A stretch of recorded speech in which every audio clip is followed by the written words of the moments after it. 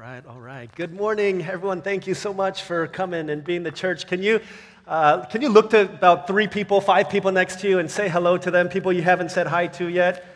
If you see someone all the way across the hall, say hello. For those worshiping online, hello. Can you wave to us? Yeah, we see you. Wonderful. Great. Well, it is certainly good to be together here this fine morning. There was an article written by a man named David Brooks. It came out last year in the New York Times. So this is pre-pandemic, before the pandemic, before COVID, before shutdown, before all these things happened. And what David Brooks was saying is, in college campuses all over America, the mental health facilities were overflowing with college students who had just dealing with depression, anxiety, different fears. He said suicide rates were skyrocketing on campuses in different places. And he kind of did a bunch of research, and he boiled it down to this. His basic premise was the reason why we're struggling so much mentally is because as a nation, as a culture, we have bought into a series of lies. Basically, he said we're a community, we're a culture that's built on lies. And then he delineates a bunch of them. And the great majority of them have to do with either identity or work. Things like work can make me happy. The more successful I am, the happier I'll be. The richer people are the ones who are more content in life. I can forge my own path, my individual path to success and happiness through my work and through my vocation. Things like that. And he said because of these lies that we've built a culture upon, there's an increase, just an exponential spike in the number of people who are depressed, who are sad, who feel like happiness in life is an elusive thing, and so they'd rather find their happiness by escaping than trying to find it here in this life. This morning, what I want to do is I want to take some of these lies that we've been told from our culture and really expose them through the truth of God's Word as we talk about, again, this ever-important area of our lives called our work or our school or our vocation, whatever it is that you want to call it. But basically what you do during the day, for the greater part of your day, when you wake up and you go somewhere or you stay somewhere to do the work that you are called to do. I want to talk about this massive chunk of time. And the reason I want to do that is because obviously a huge part of life is spent there, and if we're not following Christ there, then we're missing out on not only a huge part of our discipleship, but a huge part of the opportunity to live for Christ in the world. But the other reason I want to talk about it is because I know this matters to you. The way that I know is because when I read reports that our house church shepherds send to us, almost all of the prayer requests, or almost every person who attends, one of their prayer requests typically revolves around either school or work or what it means to be a mother. Like, I'm frustrated with my kids, or I don't know where to go to college, or I've got this exam coming up, or I don't know what to major in, or I'm dealing with this coworker, I don't know if I should stay at my job. These are the questions and the prayers that we have because that's what matters to us. When you talk to high school students constantly, they're worried about something or other as it relates to school. This week I got a house church shepherds or house church prayer request, and all of them, 100% of them, were dealing with work-related issues. One of them said, work has been crazy. Another one said, work has been busy. Another one said, work has been crazy busy. Right? These things are the stuff of life. And if we don't build our lives upon truth, if we're building our work and school lives around lies, then it's going to lead us to a dead end.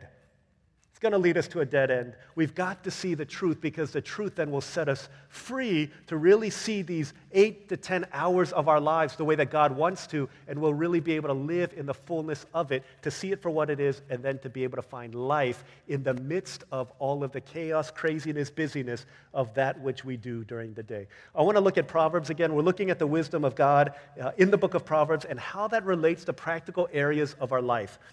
I want to expose some of the lies that we have built our culture on, and as a result, we've built our lives upon, and bring out the truth in order that we might be able to see our call a little bit better. We're going to start in Proverbs chapter 22, verse 29, and then we're going to turn to about 4 or 5 different places in Proverbs as we go through our time. This is the word of God for the people of God, Proverbs 22, verse 29. It says, "Do you see a man skilled in his work. He will serve before kings. He will not serve before obscure men. One more time. Do you see a man skilled in his work? He will serve before kings. He will not serve before obscure men. This is God's word. First thought comes from this verse, and here's the first thing. Okay, here's the first thing. You have been called to work right now. You've been called to work right now. So whatever you think that means, but every single one. So Andrew Song has been called to work. Josh Kim has been called to work. Yanni Frey has been called to work. All of us have, every single person, Nathan Mullins has been called to work. What does that mean? If you look at this passage, do you see man skilled in his work? Literally, the word skilled is translated skilled in our version. It's the word for gifted or the word for called. Do you see a person who's been gifted in work? Do you see a person who's been skilled in his work? Do you see a person who's been called to his work? The language it's saying is every person who's working has been called to that work. Whatever that looks like, whatever kind of bag you carry, whether that's a book bag, you've been called to that if you're a student. Whether that's a diaper bag, you've been called to that as a mother. Whether that's a laptop bag or a briefcase, you've been called to that as a worker. Every single one of you and me, every single one of us has been called to work. Called by who? Anytime you get a call, somebody's on the other line, right? Even if it's a bot, even if it says unknown caller. If you get a call, it presupposes a caller. Do you see a person called in his or her work?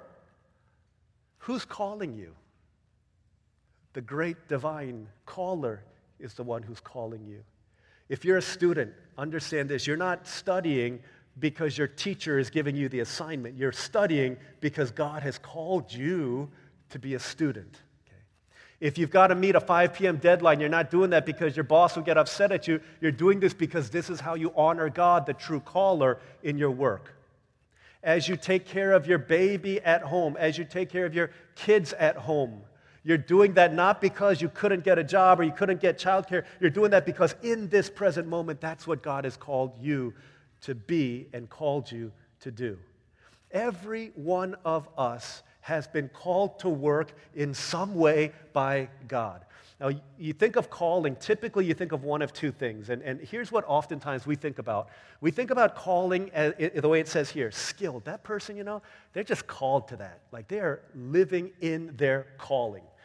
It's the intersection of what you are good at, what you're passionate about, and what the world needs. You see someone like that, you're like, man.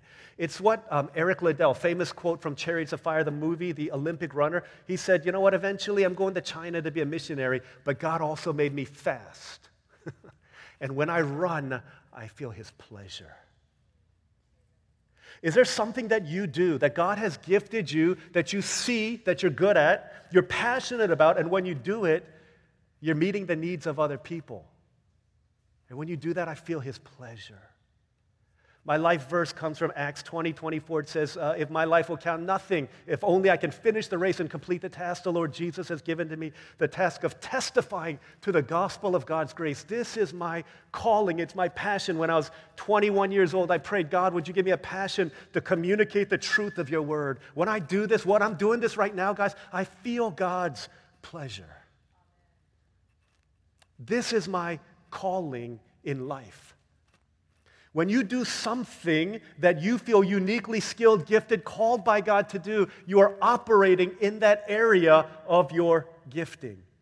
Now, some people, not all people, and I would say not most people. Some people, their calling in terms of the intersection of their skills, their passions, the needs of the world, some people, that is the same thing as the job that they do, the work that they do from 9 to 5 or whatever hours that you work. For some people, that's what it is. But for the majority of people, the calling that you have from God in life and what you do from 9 to 5 or 8 to 3:30 is not the same thing as your calling. Let me give you an example. Your parents, if you're immigrant, your children of immigrants, when they came to America, they had to do something to make sure that you had food on the table and clothes on your back and a roof above your head. They did things that they weren't necessarily called to do. They ran businesses that they had no idea what to do, but someone told them, hey, run a dry cleaner, run a deli, paint people's nails, or whatever it is that they did that in order to provide money for your family, but their calling in life was something different. Gosh, this is what I was made to do. When I feed homeless people, I come alive. This is what I was gifted. This is my calling in life. Man, I do this at work. These are the things that I do at work, but on the weekends, my goodness, when I teach Sunday school, this is what I was made to do. This is what I was born to do. You think of missionaries. Almost all of our workers who are overseas are doing some kind of a platform that they had no idea what they were doing. They were doing things like, I don't know how to run a school, but I'm going to run a school in order to do what? So that I can live out my calling, which is to testify to people in forgotten lands about the glory of Jesus Christ. See, there are times when your vocation, your work, what you do at work, at school, intersects with your passions and your calling, but that's not going to be the majority of people. In fact, this word, I should mention, when it says skilled or gifted, called, the Latin word is vocare, which is where we get the word vocation, right? Vocation. Whatever you're doing right now is part of one of two kinds of callings. Either it's, man, this is what I'm doing because this is what I was put on this earth to do. But then there's another kind of calling, and this is where all of us are operating. All of us are operating in what is God's present and current calling for you. You may not be doing what you always dreamed you'd be doing, but you're doing something, right? Something. You're teaching, you're writing, you're going to school. Like, you don't feel like, man, this is what I was born to do, but you're doing it. Why? Well, maybe because you feel like you're not going to get a job if you don't. Maybe you feel like you're not going to have money. But the reason biblically that you do that is because this is God's call for your life right now. You've got a present calling, like right now, to do something. And the more faithful we are in that, the more God will open up opportunities to you. Do you see a person skilled in their work? They'll serve before kings. He will not serve before obscure men. I want to point you to Proverbs 17:2 and read one other verse here that helps to illustrate this. Okay, this is what it says, 17:2. A wise servant will rule over a disgraceful son and will share the inheritance as one of the brothers. Here's what it's saying. A servant, okay? He has a master, she has a master. A wise servant, they're acting in wisdom, living out the ethic of the book of Proverbs as it relates to work. They're doing what they can do in the best of their abilities to honor the one who's called them. A wise servant, it says, will ultimately rule over a disgraceful son and will share the inheritance as one of the brothers. Even though he's not entitled rightfully to that kind of compensation, when he works well in what he does, God will have a way of honoring him so he gets promoted over those who by lineage ought to get that promotion. In other words, when you're faithful in your present calling, God will honor your efforts to honor him. What does that look like? Well, when I was in high school, my primary vocation, like many of you, was to be a student. Had I known that, guys, had I known that God himself had called me to be a student at South Lakes High School, I think I would have done a lot better, given a lot more effort, to really try to honor God in the workplace. I didn't love going to school, but that's what God had me doing in that moment. That's what he had me doing in those years. My first job was to go to Chuck E. Cheese and work. I worked at Chuck E. Cheese. I remember the first time they told me, hey, have you ever been Chucky? Why don't you be Chucky today? Go be Chucky. All you got to do is put on the suit and just start dancing, right? I was like, all right, that sounds pretty fun, a lot more fun than taking pizza to people and taking money from the cash register. Not from the cash register, but taking people's money and putting in the cash register. Okay, I'll do that, right? So I was doing that. Dress up as Chuck E. Cheese, and he's Chucky live, he's in the band, let's give them all a great big hand. Just do that, just wave, like I've got my big old mask on waving to people, hey. Like, when I was doing that, did I feel God's pleasure? Heck no, not at $4.25 an hour. Like, I was not dancing to the glory of God, but that's what he had called me to do in that time, to make kids happy so that they could have a good time during their birthday party, the birthday party of the person that they're at. Probably Josiah went there. Maybe he'll go there tomorrow for his birthday. But maybe that was my calling at that time. Be the best rat that you can be during the time that you're working there. Like, that's what God had called me to be. And as faithful as you are in your present calling right now, whatever that looks like, that's what it means to honor God. That's what it means to worship God in the place you're at. Even if you think, man, you know what, this is a dead-end job. This is going nowhere fast. I don't want to be here. I don't want to do this. Why do I even have to study about the world history and all these things? Why do I have to study about Reconstruction? Why do I have to learn about all these things? Who cares about, Fibonacci sequence or whatever it is that you're learning about? But because that's what God has called you to do in this present moment. And the sooner we understand that, the more we'll be able to honor God in our vocation. So here's what that looks like. Think about people in Scripture, people who live just like you and me. People like Joseph, who was elevated to become prime minister of Egypt, but in order to get there, there was a bunch of little things that God called him to do, be faithful in his present calling in order to get to that place. Think about Daniel as one of the leaders of Babylon, but he was faithful in his present calling every step of the way. Think about Moses, who became the great abolitionist of the people of God from slavery in Egypt. Think about David, who was the greatest king of Israel. Before they were that living in their calling, they were living faithfully in their present calling as shepherds. And because they were faithful in that, God opened up the opportunities for them to be faithful and to serve in greater ways. Do you see a person wise, skilled in his work? Do you see a wise servant being promoted above the sons who should have been promoted? This is God's call. Every one of us right now have been called to work. Called by God to work. Right now, you're not working as if serving a human boss. You're not studying as if serving a human teacher. You're doing it for God because He's the one who's called you to this particular vocation in this present moment. It's the first thing that we see. Your work has worth and dignity because God has called you to that right now. First thing. Second thing that we see is that your work is not about you and it's not about your money. Wow. Your work ain't about you and it's not all about the Benjamins. You know this, okay? You know this, but do you know this? The furthest distance in the world, 12 inches, head to the heart. You know this, but do you know this? Do you breathe this? Do you live this? It's hard, I know. When you were young, what did you want to be? When you're young right now, what do you want to be when you get older? I had this book when I was little, Dr. Seuss book called My Book About Me, where it's, one of those books where you fill in your hopes and dreams, and on the book it has a picture frame, and then you're supposed to paste your photo in there, and it says, this is my name, this is how many years of age I am, this is how many teeth I have, these are my family members, this is how many steps it takes to get to my mailbox, and all these different things. And one of the questions it asks is, what do you want to be when you grow up? I was 5 when I filled this book in. I said, I want to be a doctor and an astronaut. I didn't know you couldn't be more than, you couldn't be both of those things, but I said a doctor and an astronaut. Why do I want to be a doctor? Because everybody older than me said, be a doctor. Why? They're rich. They make a lot of money, right? Why do you want to be an astronaut? Well, because it seems mad fun to fly through space and Star Wars and all that good stuff. I want to be a doctor and I'll be an astronaut. And good-meaning, well-intentioned people said to me, you know what? Do it.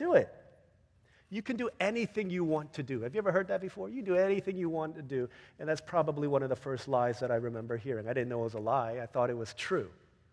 You can do anything you want to do. That's what they tell us in America, isn't it? It's not really true. Can I burst your bubble with a dose of reality? You can't do anything you want to do. You can't. I'm a man. I will never be a mother. You can do anything you want to do. No, you can't. I'm 40 years old. I can't play in the NBA as much as I want to. I might like play the piano in an NBA game, but I'm not going to make it to the NBA. You can do anything you want to do. No, I can't. If I'm 5'0", I'm not going to be playing center for the Orlando Magic. No way. They tell you things like, hey, you can do anything that you want to do. Because we hear stories like Rudy, the 4'8" guy who made it on the Notre Dame football team, or Seabiscuit, the horse that no one thought was going to win, who ended up winning and doing all these great things, or Rocky, like the underdog from Philadelphia, beating the champ in this crazy turn of events. Every now and then that happens, but do you understand why stories are made of them? Because it's not our everyday story. These are called outliers. These are called people who are outside of multiple standard deviations of that which is normal. But you interview them. You interview everyone, not the horse. You can't interview the horse, but you can interview like Rocky or Rudy, and they say, hey, what do you want to tell people? What do you want to tell the kids of America? I want to tell them that you can do anything you set your mind to. You have a dream. It's the lie of Disney. You dream it, you can do it. You can do anything you want to do. And people look at them and say, well, he did it, therefore I should be able to do it. No. You can do anything God calls you to do, but you cannot do anything you want to do.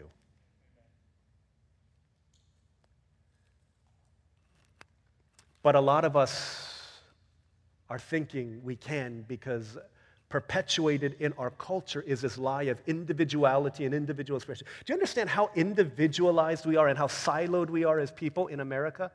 Do you understand this? What is the very definition of the biggest dream in America is that you get married and then you have a wife and children and you live in your own house with a white picket fence. What does that mean? Before I lived in a house, where did I live? I lived in a townhouse. I lived in a condo. I lived in an apartment where I was living with a bunch of other people. You don't want that. Go get your own house. So I'm living all by myself now with just my family of 4 people, 5 people, whatever people. I'm living in my own house. And then you want to put a fence around it so that you can be further isolated, right? Okay. And then what? Make sure you live in a gated community here in Florida so people can't get in. And then make sure that you got no porch so that people don't bother you because you got to have your own self, your own space, your own life. You got to be your own individual. And then let's build multiple floors so that everyone can be in their own place, even within that siloed house. You understand? Everything is about being separated and do your own thing. That's why the mantra of today's expression, freedom, is you do you. Right? You do you. Do what you want to do. Because we've made it about ourselves. But here, then, we see the Word of God. And it tells us something different. Okay, look what it says, Proverbs 10:5. You understand, as you've been reading through Proverbs, we've been going through Proverbs for about 8 weeks now, you know that Proverbs doesn't give you a bunch of rules, right? It doesn't tell you what to do. Go do this job. It doesn't say that. It doesn't say don't do this job. It gives us principles. Okay? It gives us principles so that we can apply them wisely into life. And here's a principle, 10:5, huge, huge. He who gathers crops in summer is a wise son, but he who sleeps during harvest is a disgraceful son. Listen to what it says, okay? You would think, okay, here's what, if this is a puzzle and it's being revealed to you one word at a time. He who gathers crops in summer is a wise son. That makes sense. But he who sleeps during harvest is what? What would you think it should say? I would think it should say, he who sleeps during the harvest is a lazy son. Right? Anyone say lazy? Ding, ding, ding, ding, number one answer. How many of you say, not a lazy son, but is a foolish son, because it's all about wisdom and folly. Is a foolish son. Yeah, number 2 answer. Here's what it says. It says he's a disgraceful son. What does that mean? Who's it disgraceful? Well, here's what it means. When a farmer or a group of people had a field, and it was harvest time, you understand that the harvest has a specific window in which it must be harvested. Therefore, the words of Jesus were as true about evangelism, or were as true about evangelism as true as it is about life also. The harvest is plentiful, the workers are few. Come on, everybody. We need you. Get your sons to start harvesting while we can. Where's your son? He's not here. He's sleeping. Why is he disgraceful, not lazy? Because he's a disgrace, because work was meant to be not about our individual expression first and foremost. It was meant to be about the needs of the community.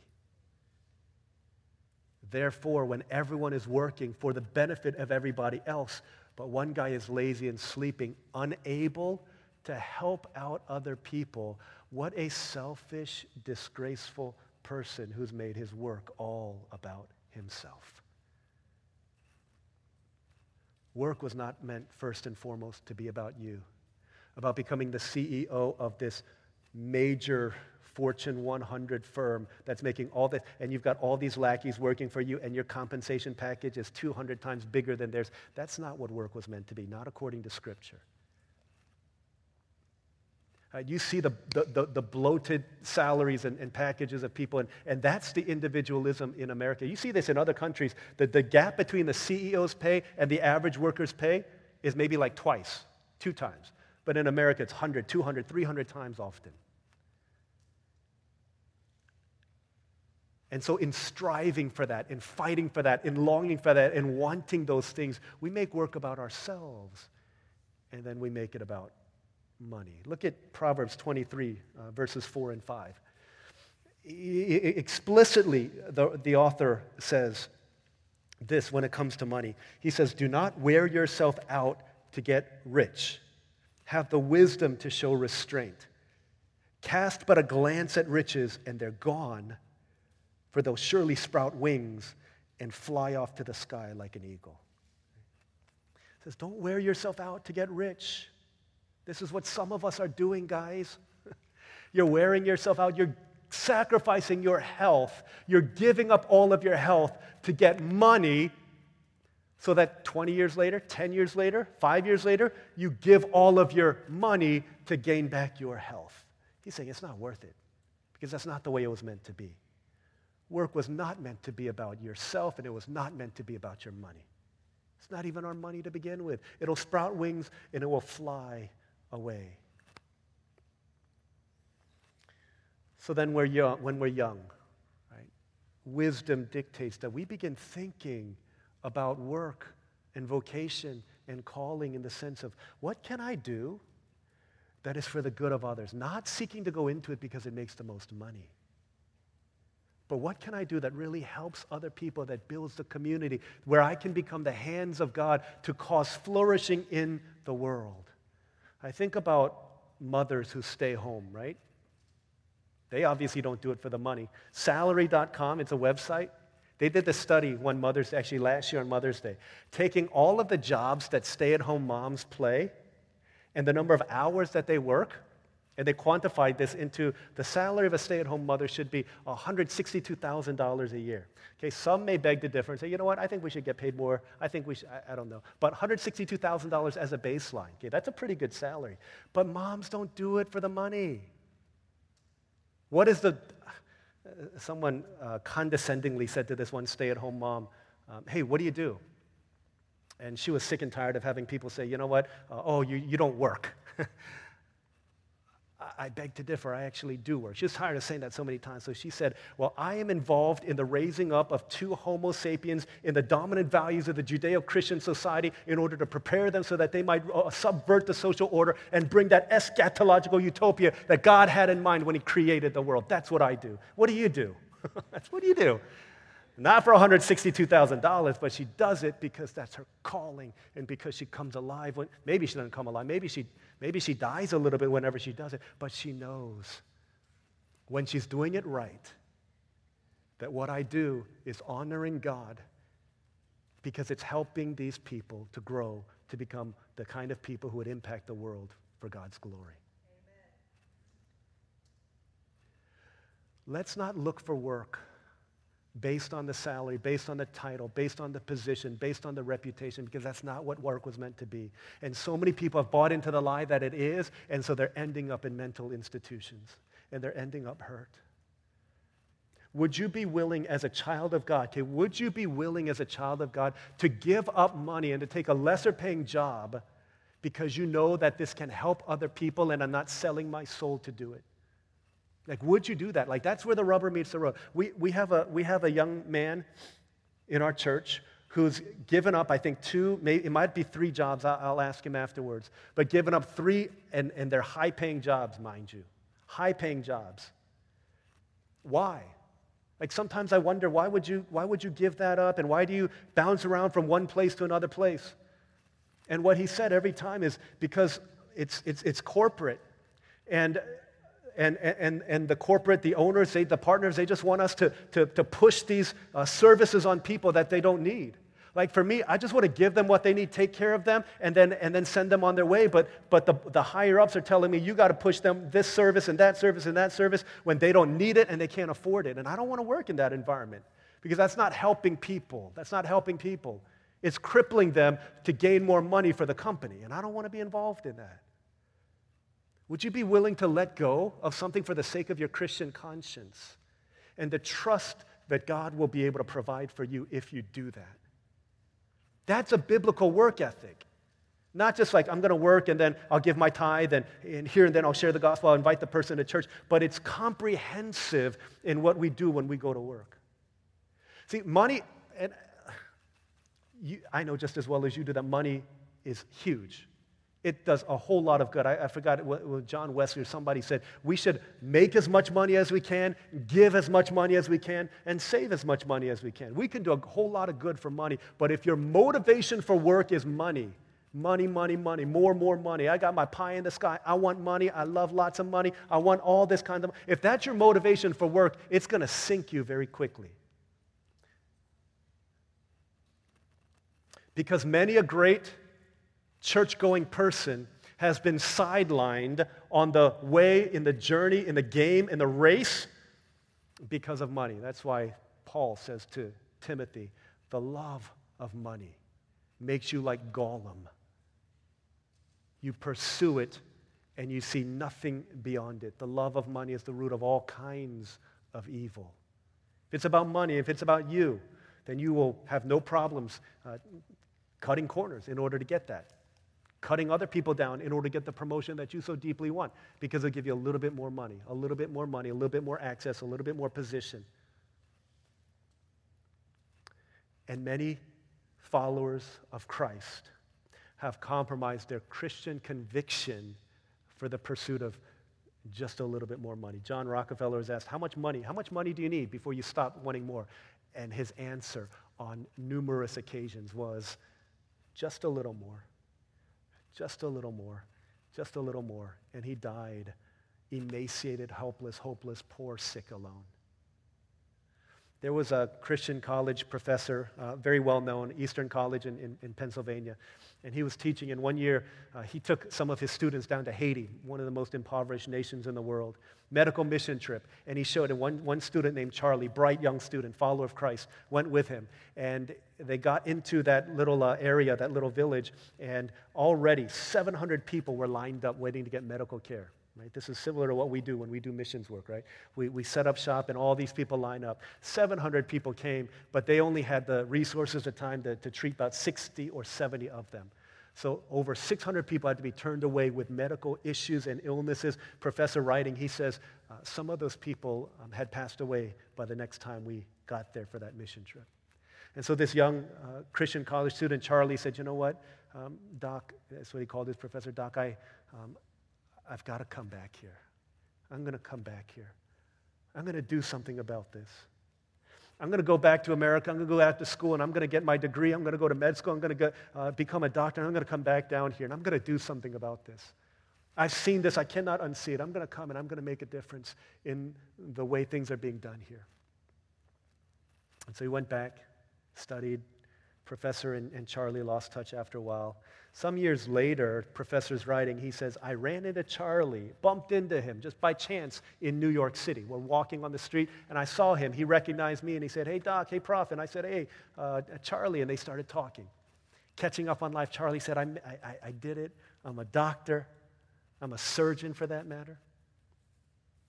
As he began explaining, he said, you know what? The kind of surgeon he was, plastic surgeon.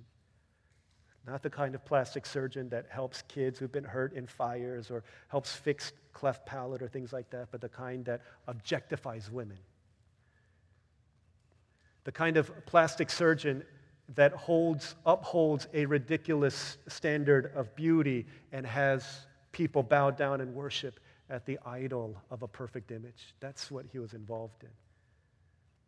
And he saw the look on his professor's face, and he quickly threw in, but I'm still going to church. I'm giving my tithe faithfully to God, giving lots of money to the church. And the professor said, Charlie,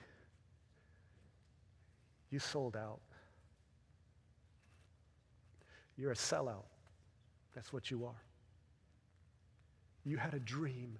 You had a calling. You had a mission. You had a purpose. God was going to use you to change the world. But you gave it up for a Jag and a jacuzzi. That's what you gave it up for. You can dress it up any way you like. But Charlie, you're a sellout. That's what you are. And the sad and tragic story of life in 21st century America is that many believing people are walking down a path to selling out their souls for the sake of more money, for the sake of prestige, for the sake of position, for the sake of being applauded by people, to be popular, to be first, to be praised in the eyes of this world, rather than being willing to take a lower place, to be less recognized, to be even anonymous on earth in order to be praised by angels in heaven. What matters to you? Because what matters to God ought to matter to you and to me. Your work is not about you, and it's not about money. That's not what it was designed to be. And if we make it about any of those things, then it will continue to enslave us. That's the second thing that we see. Think wisely, my friends, about what God is calling you to and what it looks like to work for the glory of God. Because the last thing that we see is that your work does not define you. Your work. Don't let your work define you. Don't let your GPA define you. Don't let your alumni association card define you. Don't let where you go to school define you. Don't let your successes or failures at work, as a mom, as a student, define you. This is what it says in Proverbs chapter 3, Proverbs 3, verses 21 to 24. It says, "My son, preserve sound judgment and discernment." Okay, in other words, my son, hold to wisdom. Don't let them out of your sight. They will be life for you, an ornament to grace your neck. Then you will go on your way in safety, and your foot will not stumble. When you lie down, you will not be afraid. When you lie down, your sleep will be sweet. What is he saying? It's like, guys, children, sons, like my people, listen. Hold on to wisdom. Wrap it around yourself. Cling to it at all costs. Then you won't stumble along the way. Then when you lie down to sleep, that sleep will be sweet, and you won't be afraid when you put your head down on your pillow at night. How are you doing at that? How are you sleeping at night? How is America doing at this? How is our national sleep deficit doing these days? Why is it that sales of coffee is through the roof? It's because we've been told a certain number of lies about ourselves and about work and about our calling and about our vocation, that it's about you, it's about money, it's about being all that you can be, when that's not what God's word has communicated to us.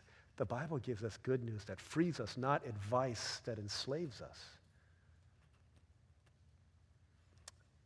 How do you know that you're putting this in proper perspective? How do you know that you're living in wisdom? He says if you're living in wisdom, the fear when you put your head down to go to bed at night won't be there. The sleep that you have is going to be sweet. You won't be overridden with anxiety, with worries, with fear.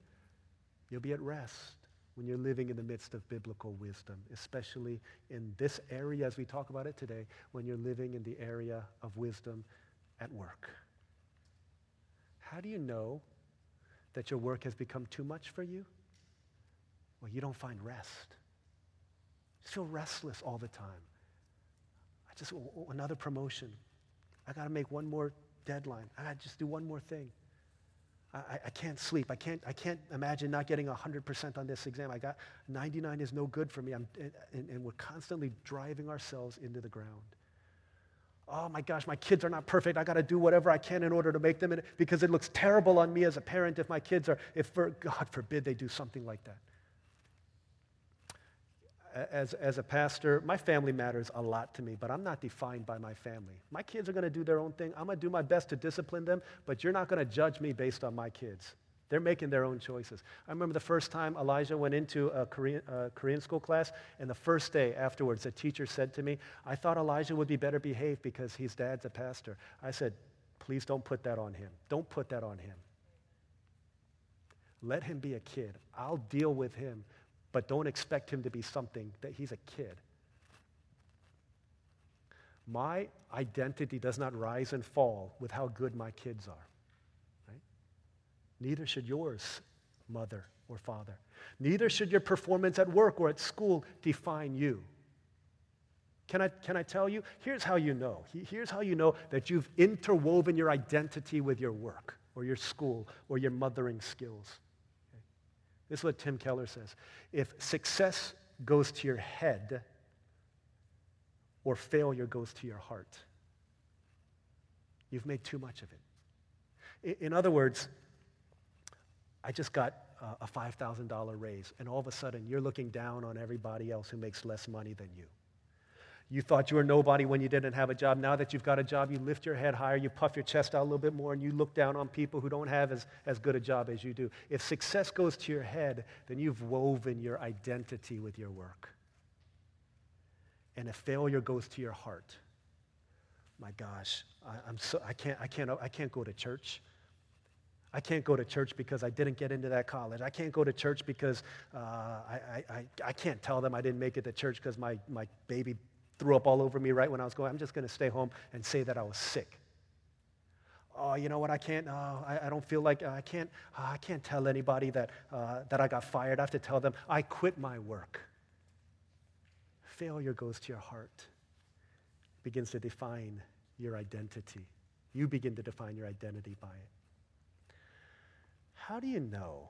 Okay, how do you know? Okay, those things are a little bit more, it's out there. How do you know? Here's what God gave to us. God gave us a gift in order to help us to be freed from this. And it was given before sin entered the world. It's called the gift of rest. It's called Sabbath. Whatever your present call, your vocation is right now. Okay, I work as an engineer. I own my own business. I am a student at the university. I'm a middle school student. I'm a stay-at-home mom. Whatever your vocation is, okay, God says you need to take some time to rest from that. Okay, I know some of you moms are like, I can't do that. What are you talking about? I'll get to that in a sec. But whatever you do, if you're a student, so this is what, after I heard this in college, I said, okay, you know, as hard as it is to do, on Sundays, I'm not going to work. I'm not going to do schoolwork. That doesn't mean I get D's on my tests on Monday morning. It means on Friday and Saturday, I got to work all the more in order that I can really take God's word seriously. Can you do that as a student? Like, can you do that? Can you trust God? Oh, He says take one day out of the week and make it holy, like set apart from everything else that we do. Can I do that? As a worker, a lot of us work Monday through Friday. We don't work Saturday and Sunday. You work on Monday. But can you trust? Can you trust God enough that His word is true and good, that you don't need to work on Sunday to prepare yourself for Monday's work? Can you do that? That's hard. But that's where the rubber meets the road. God rested after He worked. And He said, this is what I'm setting aside for you to do. Work after you rest. The reason why we can't rest is because we've made an identity out of our work. And here's what that looks like. I know. If you can't rest physically from your vocation, okay, this might sting. It's because you don't have rest in your heart spiritually. Wow. And I'll tell you the reason I know. The reason I know is because I know. Because I know. Every Sunday after this sermon is done, I'm thinking the next Sunday, the next Sunday, the next Sunday. Monday night, I'm thinking, I got to get these ideas going. I need to chill, and I need to rest. If I have rest in my soul, then I can trust God that I can rest with the rest of me. Are you able to rest, my friends? Because the spiritual rest that Jesus gives, the sense of worth and meaning and significance, remembering who you are. So you look at yourself in the mirror and you straighten your crown and you remember you're a child of God. That's your identity. That's your meaning. That's your significance. No matter how badly you screwed it up, no matter how awesome you've been this week. What does that mean for as a mother? I don't know what it means because it's hard. But what I did for you, stay-at-home moms, is I read some mommy blogs to try and figure it out.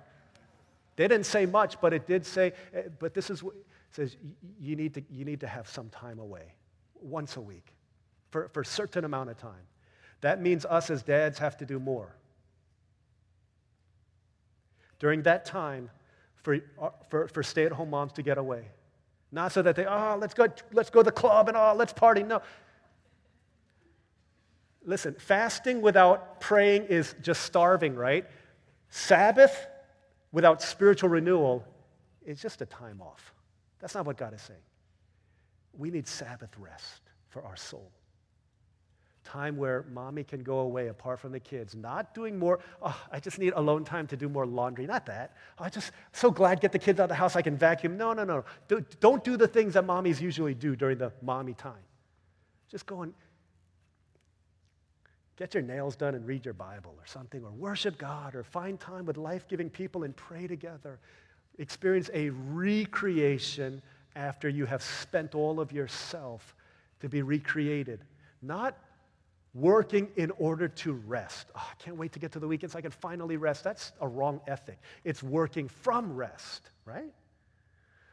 This is how enslaved we are to work. The first question we ask, one of the first questions when we ask, or when we're asked after we get a job, how much vacation time do you get? How much vacation are you giving? The first thought is not about the work, it's about the rest. We work in order to rest. It's not the way God says. God says you work from rest. And then you rest from work so that you can go back and you can kill it on Monday morning for the glory of God. That's what you do. The trust that God can care for you as you do that. One last thought. There's a guy named Stephen Girard. He owned a shipyard in Philadelphia. He was a millionaire. He wasn't a believer. One day this shipment came in from overseas on the boat, and it was like a massive shipment. He called all his workers, said, I need everybody to come in on tomorrow to unload this so the ship can go back to Europe or wherever it was. This one Christian young man said, Mr. Girard, I can't work on Sunday. And he said, yeah, we need everybody involved in this. If you can't, then I'm going to have to let you go. And he said, I need the money, and my mother is a widow at home, and I've got to take care of her, but I can't. It's a conviction in my heart. I cannot work on the Sabbath. And so he let him go, gave him his last paycheck and let him go. 3 weeks, he's looking for a job.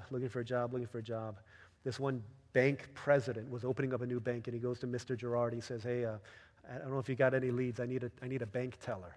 He's like, oh, yeah, this dude, I just fired him 3 weeks ago. And the bank president is like, why would you recommend a guy that you fired? Why would I hire someone that you've let go? And he said, well, I fired him because he wouldn't work on Sunday. He said, a man who would lose his job for the sake of principle is a man that you can trust with your money. And he said, I'll take him. And he ended up making so much more money to help his mother than he did while he was working at that shipyard. Listen, it's not always the way it works, but God has ways of taking care of you when you trust him beyond what you could think of. It's not up to you to figure out how. It's up to you to figure out, okay, I'm going to obey. It's a matter of when. And I encourage you, let's obey now. Delayed obedience makes obedience so much more difficult. But if you hear the voice of God calling you to a new ethic when it comes to work, to a new biblical directive, how are you going to do this? It's by remembering you're not defined by your work. You're not defined by your GPA, your SAT score. You're not defined by your net worth, your salary, your compensation pay. You're not defined by those things. Because in the beginning, God worked. And after he was done creating the world, he said, it is finished, so that he could rest. 2,000 years ago, God came again, Jesus. And after he had finished his work, he said, it is finished, so that you could rest. The question is, will you enter into that rest? You worship your work, you'll be depressed. But if you worship Jesus through your work, you'll find your deepest rest. Let's pray together.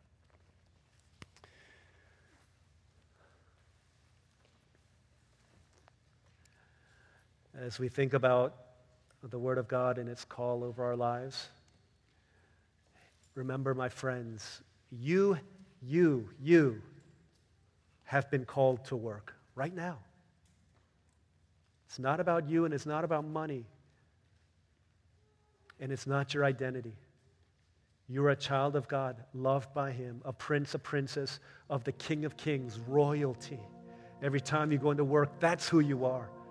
You're not this, you're not that, you're not CFO, you're not worker, you're not employee, you're a child of the King.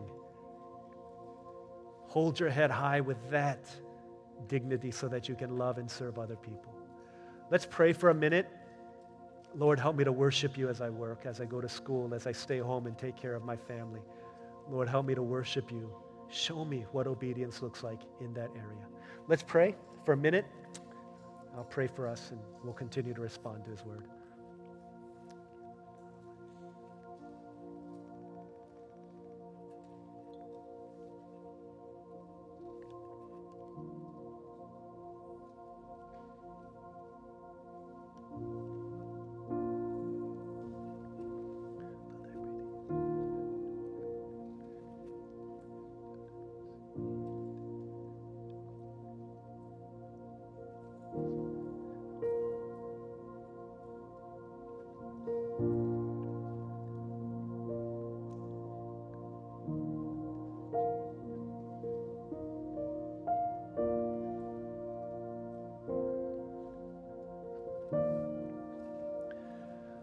Father in heaven, there's so many places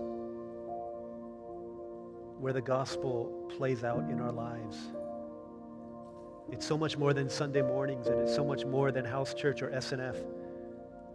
The gospel plays out every moment of every day of our lives. God, in my waking, God, in my sleeping, be my everything.